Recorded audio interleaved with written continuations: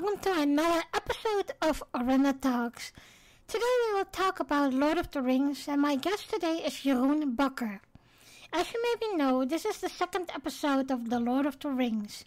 In the first episode, my guest was Jordan van der Meer, and this podcast was called Arena Talks, Fantasy and Sci-Fi.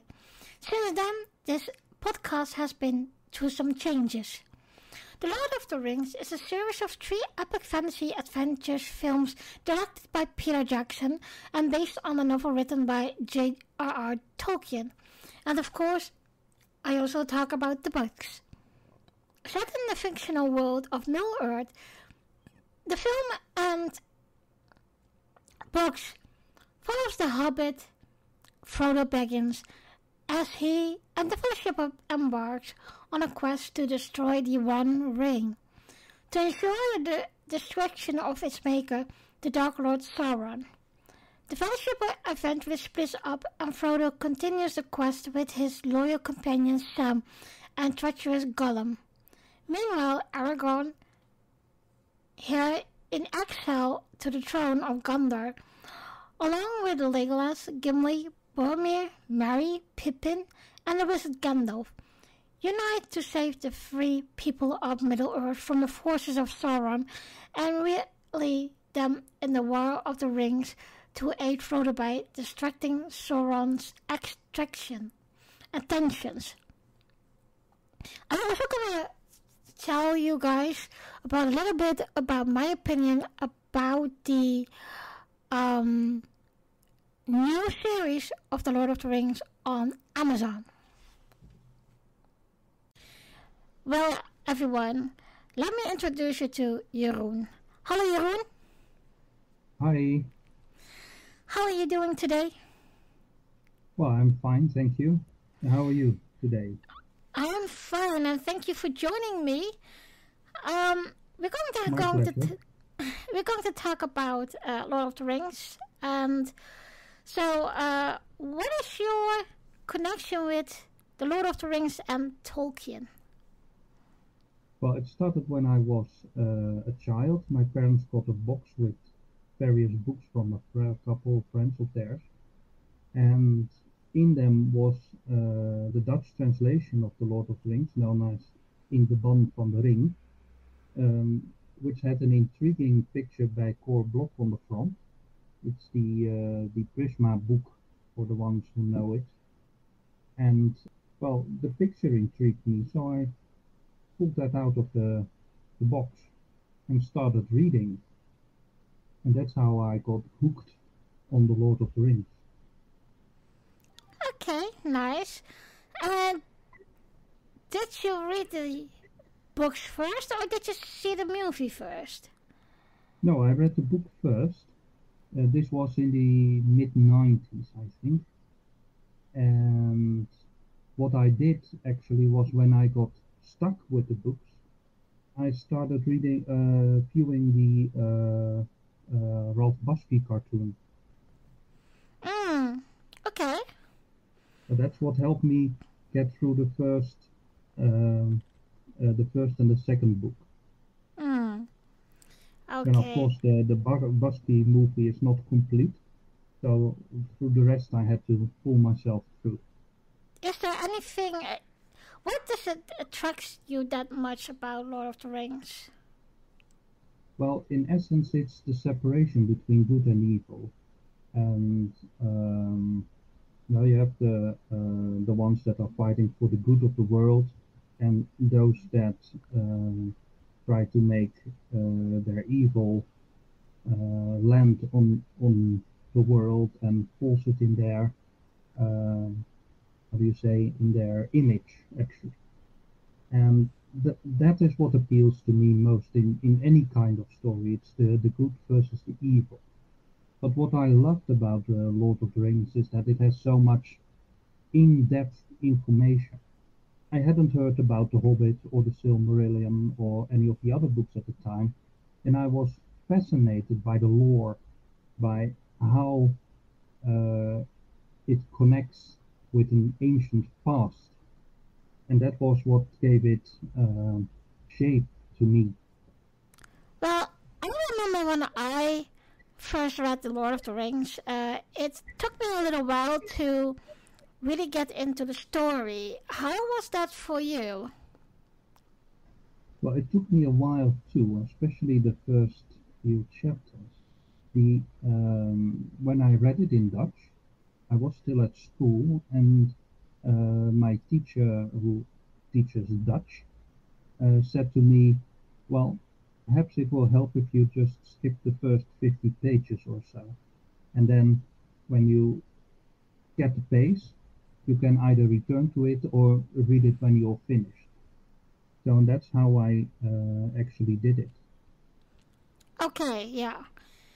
That was, by the way, not only for me for Lord of the Rings, but like for The Hobbit as well. It took me half the book to actually into, because it is so detailed.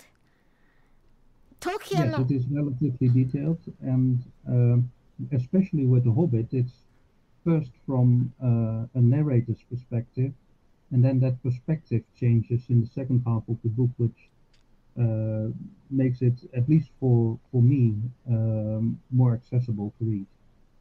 if you would advise a young person to read The Lord of the Rings, is there something you would tell them that they have to take a look on, or just like we both have that experience? Okay, it's take you will be taking you a little longer to get into the story because it is that much detailed. And then one, I think that's good because if you see when Peter Jackson made the movies, he could a lot of when something was wrong or something he didn't know to how go further on. He always get back to the books, and he could read in the books for oh, that's how it looks like. Oh, that's how it went. Yes, indeed. But there is a difference between writing a book, I'm a writer myself, and making a movie.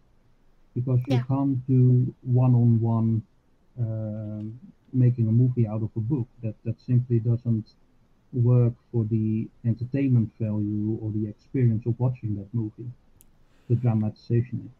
When you're reading the books, you actually have several choices. First off, you can watch the movies and then read the books, which will make it easier and will give you a few surprises if you read the books. The alternative is, as I said before, just skip the first 50 or so pages and start reading from there. And once the hobbits start traveling, that's the point that you can actually draw yourself into the adventure. Um, or you can just uh, wade yourself through it, so to speak. So you can read the book from start to finish and accept that it will take a little longer to get into the story than you're used to perhaps with other stories. What really helped for me was to make notes. And I don't mean writing the book open, but I'm terrible with names. So what I did was I made a list of all the names that I came across and wrote in a few lines who they were, so that even after I put the book away for a couple of days, I could still say, oh, that's this person and that's that person, and uh, pull myself back into the story. That really helped me. So before we start this recording, you were talking about some kind of a Frisian translation of The Lord of the Rings, because let me tell you guys, Jeroen and I are both from the Netherlands, but I live in the UK right now. But so Frisian is like a different kind of language, Dutch language, and it's like, I don't want to say old language, but it's a traditional It's an ancient language. Yes. yeah. So talk about that. Well, first of all, Frisia or Friesland is a part of the Netherlands. It's a province actually, but used to be a kingdom with its own within its own right, and have a Frisian culture and a language of its own. That language is linked to several languages, including English and the Scandinavian languages and some German. and I believe in Germany there is still a province called Ostfriesland. If I'm correct, I'm not entirely sure, but there should be something like that. And due to the link between English and Frisian, I started to wonder in the early years of the millennium about what would a Frisian translation be like from a talking perspective. I think personally he would have liked a Frisian translation. He actually mentioned the Frisians in one of his other works, and so I started looking for people who would be able to translate such a work, and eventually found Onnetjek Opgema, who was already in the process of translating The Hobbit into Frisian.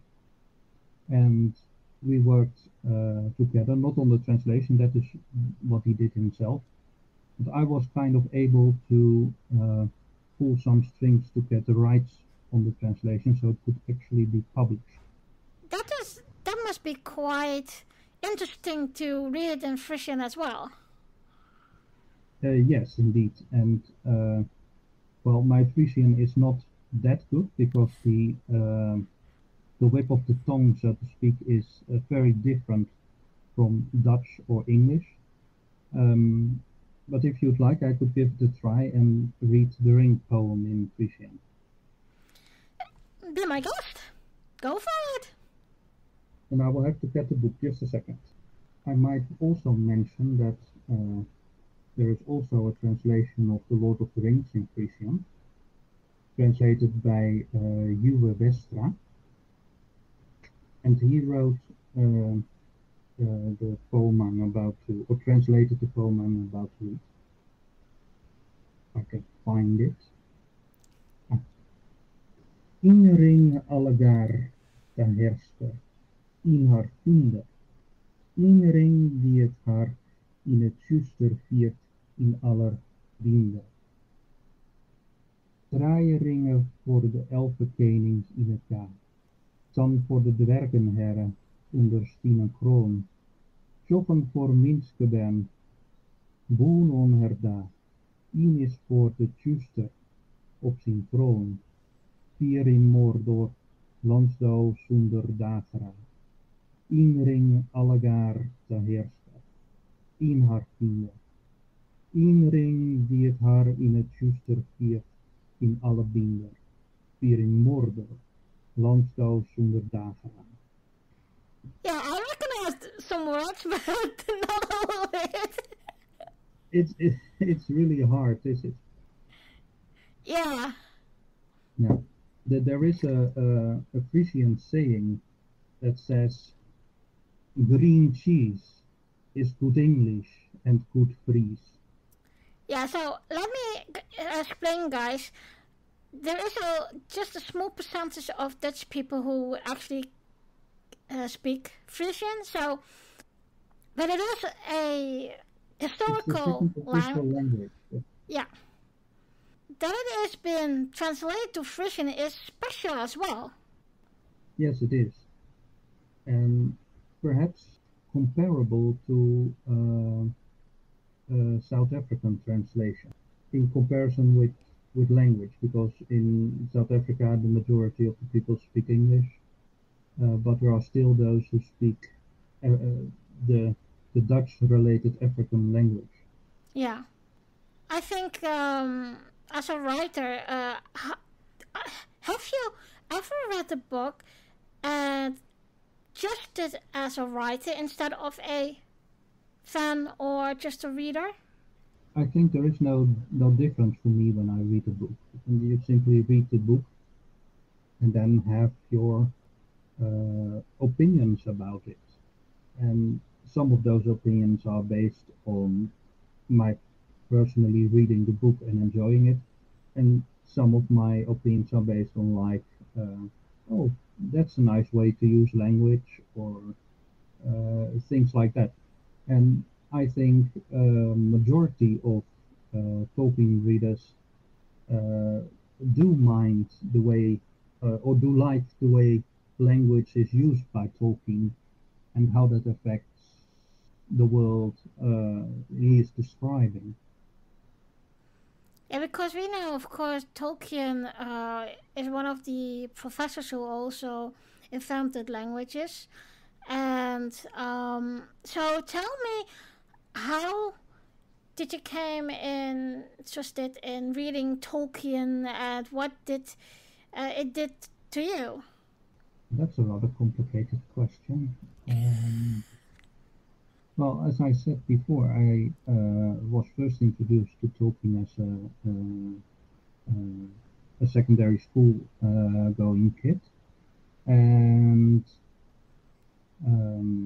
I wasn't a writer back then, although I did write some things, but I wasn't particularly interested in language at the time, so that was not an issue for me when I started reading it.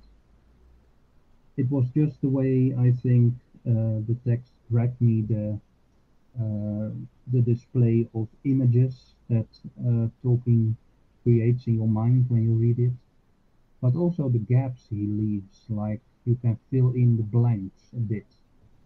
And I really enjoyed that because that gave me, well, I wouldn't say inspiration. That's a bit too much. That's like I would write something inspired by it, but that's not true. It but kept me interested. Answers your question. um, yeah, is there anything of Tolkien which you absolutely like? Is Lord of the Rings also your favorite book of Tolkien, or? Well, it's the first. So the Lord of the Rings is the first, and it will always have a special place uh, because of that.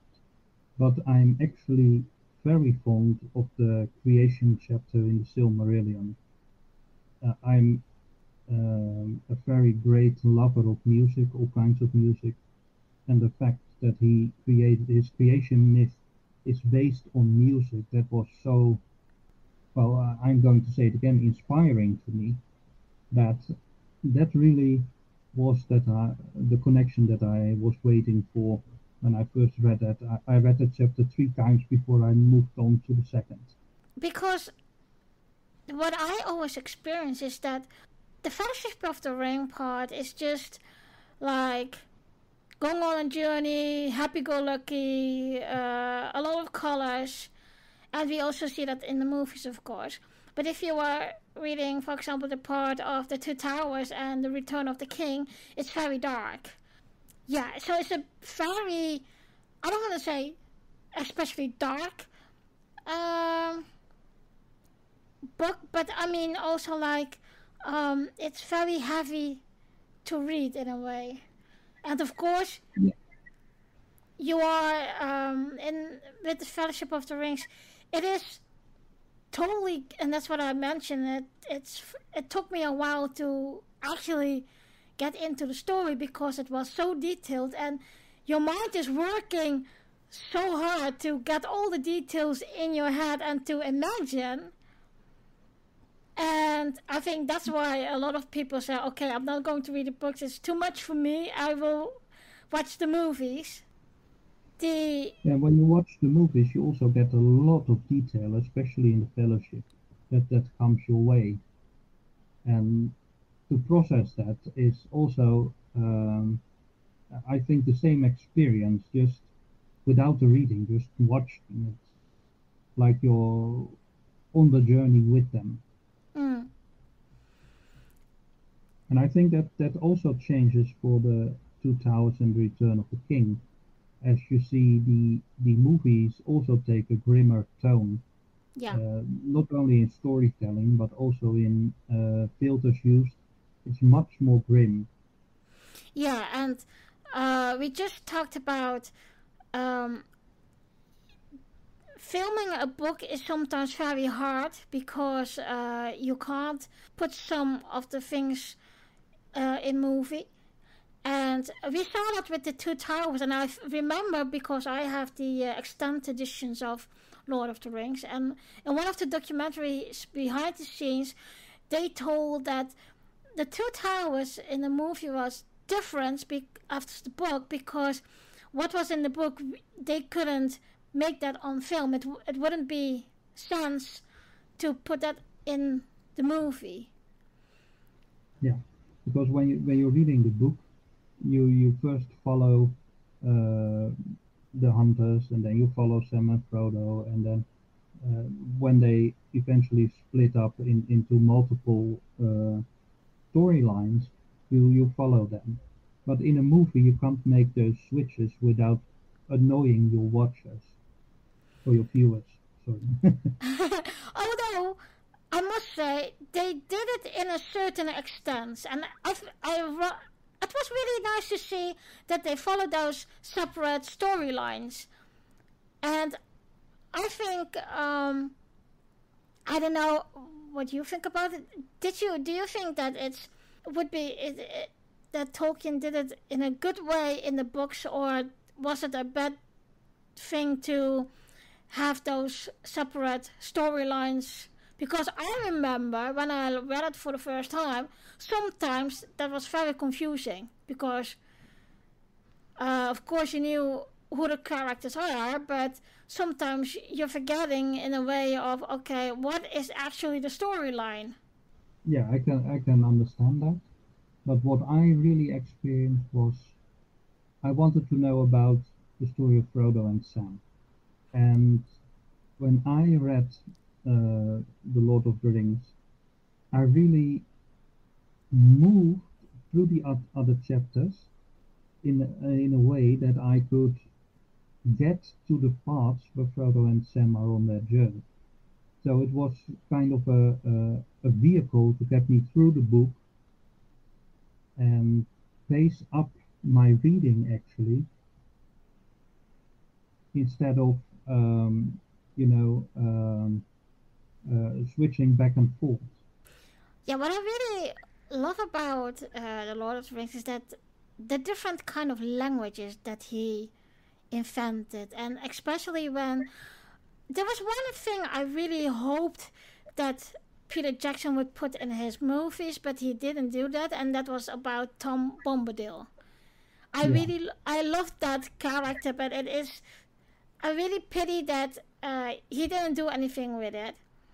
I think that goes for many readers of The Lord of the Rings. They'd love to see that character, but from the movie perspective, I can understand it, because you will slow down your progress so much so without adding to the character of Sam, Frodo, and the others.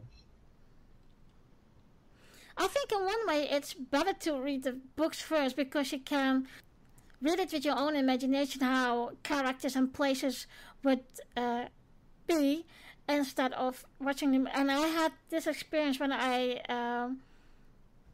watched the Harry Potter movies first and then read the books. When I read the books, I imagined that Daniel Radcliffe, for example, was Harry Potter. Do you think there is a big difference between if you read it first or see the movies first? Well, I only have the experience of reading first and then seeing the movies. But what I am autistic, so it's a little bit different for me than perhaps for some others. But I can separate my own images and the movies or artworks by others. So for me, it's not really a problem keeping the personal experience separated from what others create. If there was a place in Lord of the Rings that you could visit, what place would you like to visit? Oh gosh. And I asked this question to my the first guest I had with Lord of the Rings. So yeah. Yeah, I've had the question before, and I think what I really would like is that's more of my personal imagination. But let's say Middle Earth has a kind of library like Alexandria used to have. I'd like to visit such a library in Middle-earth. Okay. Okay. Is there any characters you like in The Lord of the Rings? Oh yeah, for sure. I like Sauron, especially because he was tempted to become evil. He was not inherently evil in the beginning. He became tempted by Morgoth, and I think that is something to relate to as human beings, that we are constantly under the temptation of doing things uh, defined as evil, and that is something we will have to resist. And Sauron actually embraced the change.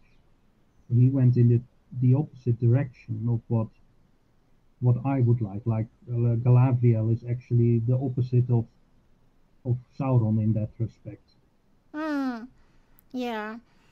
What I like about personalities in Middle Earth and in Tolkien's Legendarium in general, that they have this personal experience in which they will either embrace their evil destiny or resist it and try to work for the good of all, actually. We talked about Tom Bombadil before, and the the reason he is in the book is, or well, perhaps that's my personal distillation of it, but it makes the hobbits grow from children to adults, so to speak. When they leave Tom Bombadil, they are adults, so to speak. And there isn't really a way you can put a scene like that into a movie the way it is done in the Tom Bombadil chapter.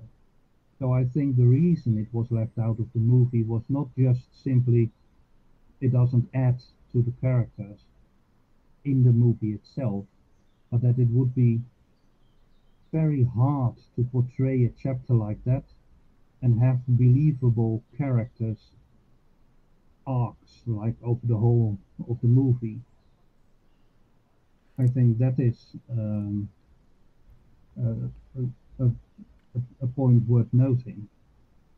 But those who like to hear or see more about Tom Bombadil, it might be of interest for you to know that Welsh composer Paul Corfield Godfrey is working on the release of a future release, I might add, of a opera based on the chapter by Tom Bombadil. Hmm. Okay, that's interesting. Never thought about Lord of the Rings and opera. No, it may not be your first thought when you think of music and or drama, a dramatization of a work like that in opera. But yeah, there's going to be a cycle of the whole of the Lord of the Rings, and the Tom Bombadil will be included therein. Yeah, There that's already nice. is a portrayal of the Silmarillion in operas. There are actually 4 parts released of that, starting with Feanor, then going to Byrne and Luthien, then the Children of Húrin, and the Fall of Gondolin. And it will be sequeled by the War of Wrath uh, relatively soon. Okay, nice. So, is there anything you would like to tell us more about what Lord of the Rings for you means, or Um, to me personally, it's a means of escapism. I've been bullied a lot in school, um, and it was always a nice way to escape into the realms of Tolkien, and that really also shaped part of my personality. I like to think that um, in the way I resist the bullies, you know, it's almost biblical in the sense like turn the other cheek. Yeah, I think that is for a lot of people recognizable. And now you mentioned that, it reminds me also like Bastian in the Never-Ending Story. Yeah. And but I can relate to that too. I have my escape rooms as well. Mine So, includes the Wizard of Oz. oh yeah, I love the Wizard of Oz. So yeah, we talked about a little bit of the villains, of course. Yeah. Like Sauron, that's one of your favorite. Is the one of the, let I say, good guys species, or and of course, what you really like, or is it pure the Yes, villain side? there are so many, and that's probably why it's so difficult to pick one. But I think Sam could really be seen as a hero, and I think in the broader perspective of Middle Earth and the Tolkien's realm, Galadriel might be worth mentioning. I think I can relate to both in that sense. Not, of Do you course, in the grand scheme of things, but in the personalities more likely. are the owls also one of your favorite species in this whole fantasy world and book in that way? Yes, I think so, because apart from humans, which I assume we all are, elves actually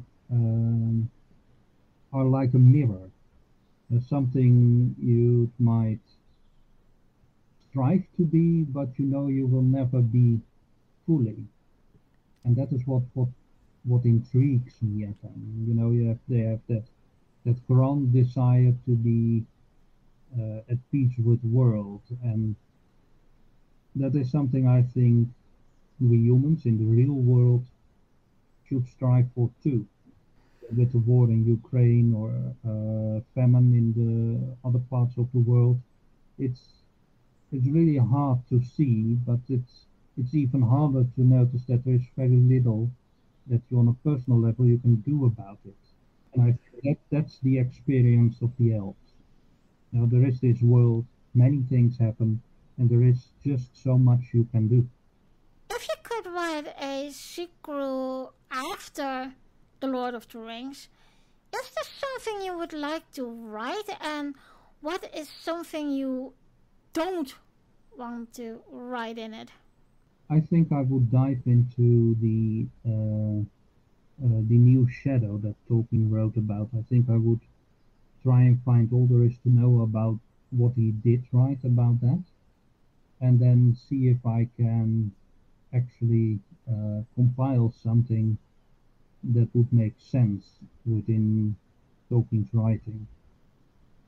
I think one of the things that I would absolutely avoid, but that would be hard, is elegy, LRB, I'm not sure how to pronounce it. You know, connections with biblical books and stuff like that.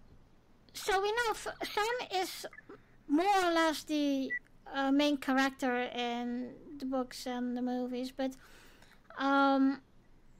what do you think of the fact that Tolkien wrote him as a hero, and that he would say, okay, I will bring the ring to Mordor? Because in fact halflings were actually not really a species that is accomplished in that much, like for example an elf or a human. Or Yeah, I think the message there is that even something small can make a big difference. And I think that's referenced quite a lot before, but I think that really is the essence of the halfling or the hobbits in Lord of the Rings. yeah, And and it's something Galadriel said that that too.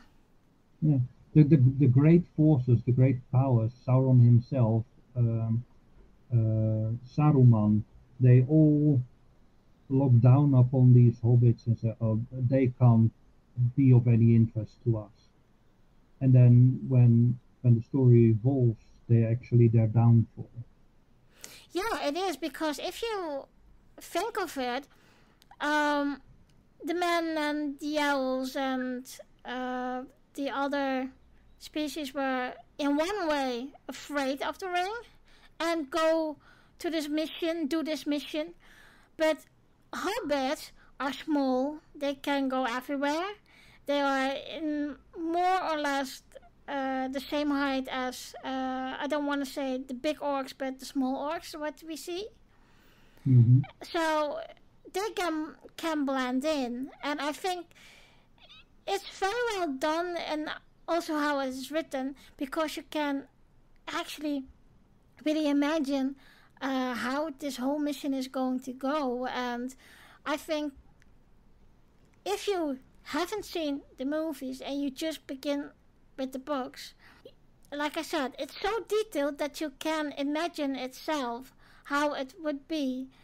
And in one way, I think maybe Tolkien did that with a purpose, to write this in so much detail that you actually can imagine what he means. Yeah, I can relate to that. I think much of his desire for detail comes from his time spent in the war. And I think one of the things he might have picked up, I'm not sure, I wasn't there, is that, a little token like someone saying thank you, or handing you a slice of bread, could mean the world to you in that war. And I think that is um, what he tries to portray with all the details. Something small can make it real. And didn't Tolkien wrote Lord of the Rings also because he could process what he has been through to the war as well? That's what I'm I not heard. too familiar with that, but I assume so, yes. Because that was one of the documentaries, is that they said, well, the whole war thing, what you see the in the books and the movies, in his story, that was based on his experience of the war. Because I thought he went to two wars, right? First and second war, if I'm correct. Yeah, yeah, I think that's true. Yeah. So it's in one way, I think it was also like a therapy for him, don't you think? I don't really know that much about that, but I think the way Saruman is portrayed as building his Uruk-hai army, and that really represents the industrialization of war. I think that really has that emphasis there. Yeah. The destruction of the forest, the almost alchemy-like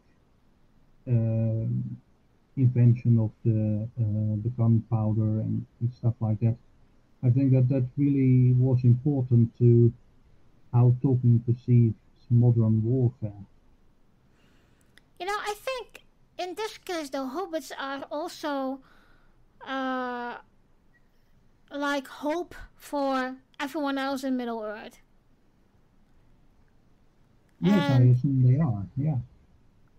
So they don't know it themselves, and the others don't know it, except for those few that are concerned with the fellowship. Yeah, I think they're only gonna know that when Aragorn tells them, "You little friends bow for no one." Yeah. And including in the book, but also in the movies, that was a powerful message. Yes, it was, and I was actually surprised by how much that affected me watching the movies over and over again, Yeah. and that still is an emotional trigger for me. So that means it was very well done. Yeah, it is. And in one way, it gives me like a example too and a hope too, because I'm small, very small. So and that's just because of medical reasons, but also from I'm half Asian, so that's why I'm small. But I have time. I see that scene. For me, it's not only hope, but also some kind of a victory that I know. Okay, you are small, but you are in this world, and you have a mouth. Maybe they are watching, they look over you and whatever, but you are there. Use your abilities to make your point in what abilities you have. And I think that's the same for Sam and and Frodo and the hobbits. Yeah, I think that is very much explained in the Council of Elrond when Frodo says, and I paraphrase, "You bigger all you want, I'll bring the ring to Mordor." Yeah, and that was also a powerful scene when they were. I don't want to say fighting, but it was a war, and there were also, of course, the mankind was saying, or the humans were saying, let's use this against him, but the elves knew that's gonna be difficult because it's very influenced, and you have to so be, and that's the beautiful part of Frodo. Frodo was so strong to, To resist that yeah, temptation. yeah, Resilient, I believe Gandalf calls it in the there in the scene in Council of Elrond. yeah, and of course, that's one thing I really need to mention is the hobbits, Meriadoc and Pippin. Those were the comical reliefs. In the movies, definitely yes. If you, In the books, I think they're not so much a comic relief as uh, a symbol of you know the common people. mm, So they represent the common people, while Sam and Frodo represent the heroes who uh, stand out from the general crowd. if you could meet one of the characters in real life, who would it be? Oh gosh, who would I it be? half probably thought you would say Sauron. I think I might like to have a talk with Elrond, and I would like to Ah, ask him why he didn't throw Erendil into the fires of Mount Doom. yeah, interesting. Well, I think we are at the end of the episode. Is there something you'd like to add? Not really, except for one thing. We talked about the sway the ring has over the peoples in Middle Earth. One thing I like to notice that in the movies, the Peter Jackson trilogy, that the moment the ring drops into the snow and Boromir picks it up, that is really the moment for movie viewers, though the scene is not in the book, I think, that you actually see the temptation of the ring and what it does to people. Now, I Yeah, think that though it's non-canonical, it was really adding to the experience of the movie.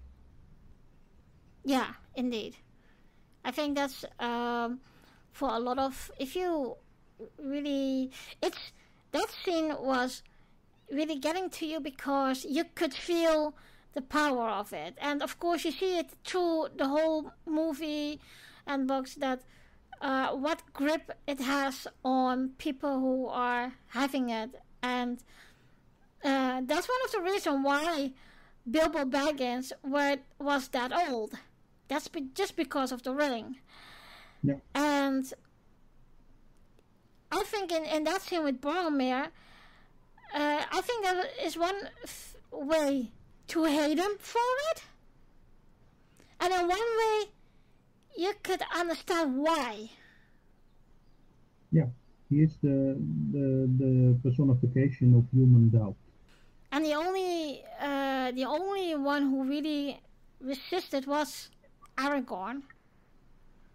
And what I really, yeah, Aragorn is really, I really liked his character because, but he has a very difficult past. Yes, he has a complicated past. Yeah. But okay, well, We'll hope to see more of that in the Amazon production.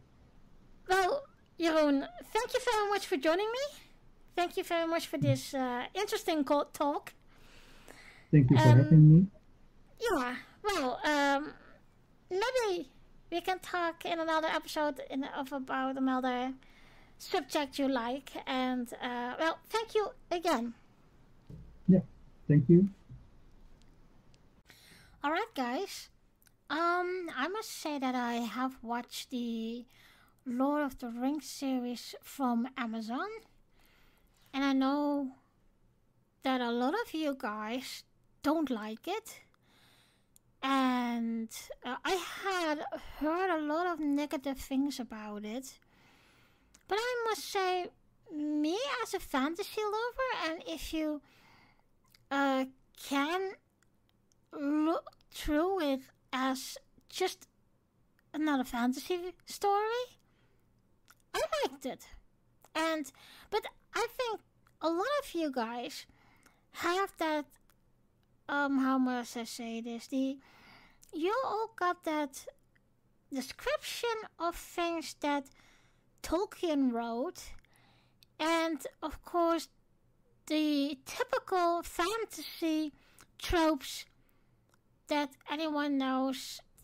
I think you guys keep that a little bit too much in your mind, and I can understand where people are coming from. For example, exactly with the elves, that the elves have short hair.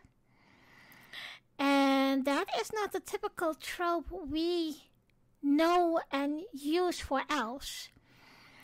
But I must confess, the first time I saw that, it was a little weird. I had to get used to it, but I watched the series typically from a fantasy lover point of view and not of being, for example, a Tolkien fan or like me as a fantasy writer.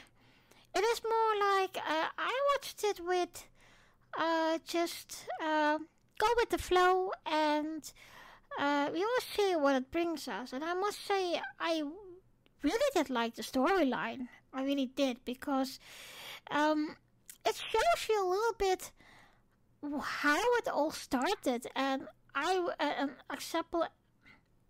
especially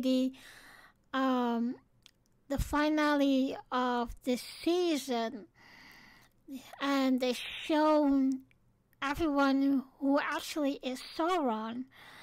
I was shocked because I never thought that this person would be Sauron. And we see there is also a birth of one of the, I don't want to say first wizards, but because I also was thinking, okay, who is this wizard really? Is this for example, a ancestor of Gandalf? Well, I don't know. I didn't look it up really, and it's also like you learn a lot more of the hobbits. Of course, again, the evil. And I must say, they really, really have casted that Numerian captain. Jeez, now I lost his name.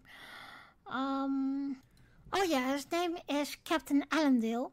And if I remember, he is also, he was one of the ancestors of Aragorn, and I must say they cast him very well, because if you listen to his voice, you could see Aragorn in it, or hear Aragorn in it, and there are a lot of more characters that I really liked.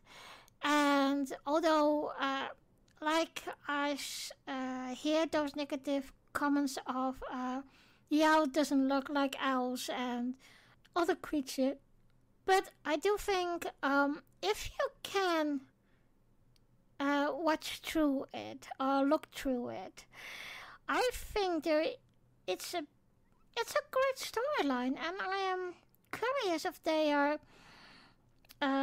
going to have a following up season of it. And but also it's just, although it's a start of how everything is gonna work. For example, how and why the elves have made, or how they got those 3 rings. And I must say the finale ending with just the singing of the words that Galadriel will speak in Lord of the Rings for the first time. It's very beautiful, and it is, you're gonna think of, okay, what's gonna happen next? There is so much to write still, and so much to discover. And I think also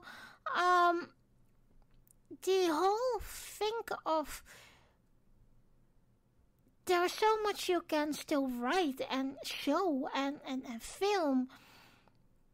I think that has to be a great vision and a great inspiration for what still can be written and the stories. And I'm not going to say I'm going to write it, but it gives you so much more inspiration. And I think if you can punch through all this and the all famous tropes of fantasy, I think you have a great story there. Not only with how it's written before this all started with Lord of the Rings, but it's more, you get more background details and background stories, and I think that is very important for a big story like Lord of the Rings. I would like to see more about those characters, because they have made and shown us what the backstory is. For example, where Frodo has got his bravery of, or of course what I just said, how did the rings made, and we only see in this first season how the rings are made by the elves with, and this is a spoiler alert guys, sorry, but it is Sauron who guide the head elvensmith, Lord Celebrimbor. What was really, how can I say this? It was really suspicious that Sauron, or I really need to say Halbrand, at this point he called Halbrand, but we're going to see the start again of Sauron. But I really have been confounded of some of the characters, and I really hope that they going to have the courage to filming more about and writing about more about this, the whole thing we see in season 1, and I hope that they will go on in a way. And I know a lot of you don't like it, but keep an open mind. And I think one way they changed the appearances of the elves, for example, so much is that I think they wanted to do it in a different way, and for maybe to all those things and all those years and decades, how much will they change? And it's I like to give this example. For example, like the Discovery Klingons. They changed the Klingons in season 1 so much that we didn't recognize them from the TOS and the TNG era. Now in the season 2 and the following seasons, they are coming back at TNG Klingons, so they are more recognizable. Well, I think you can see that like with the elves as well. So when in their beginning era, they had short hair, and how older they become, or how more and further in the future, or like 3,000-4,000 years afterwards, that they appearing with long hair. And there's one thing I still like to say about the Elven King. I didn't like him. It was really like, and he reminds me a little bit of Liam Neeson, but it's an other different actor. It's, I didn't like him. It was like that he was scared or just want to flee. And that is not what I know or what we know from the elves. Well, like I said, there are some of the characters I really enjoy and really like, and it really gave me inspiration to write some fan fictions, or like some kind of a poem fan fictions that I always call them. I was very impressed what they did with the surroundings and the symbolism in it, and the different kind of species.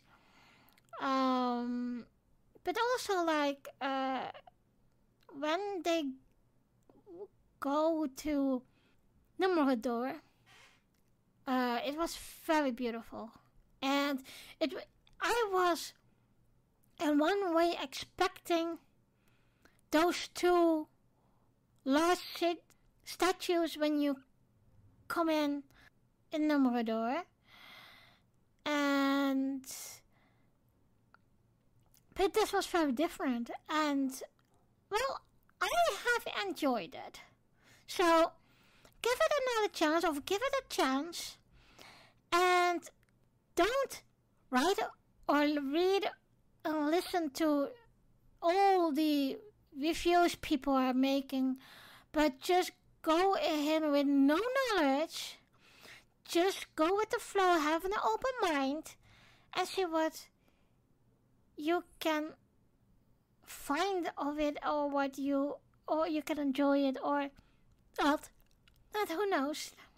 So this is my little bit of review of the new Lord of the Rings series, and let me check on IMDb what the rating is, because I'm a little curious about it now.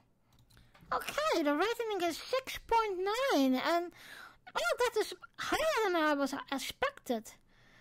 My rating is a little bit higher. I think it will be, for me, it will be between an 8 and an 8.5, because I really enjoyed it. Of course, they can make things better. So we will see, hopefully, in the next season. Dear listeners, thank you for listening, and join me next time for a new episode of Orlando Talks. The next episode is about Ghostbusters.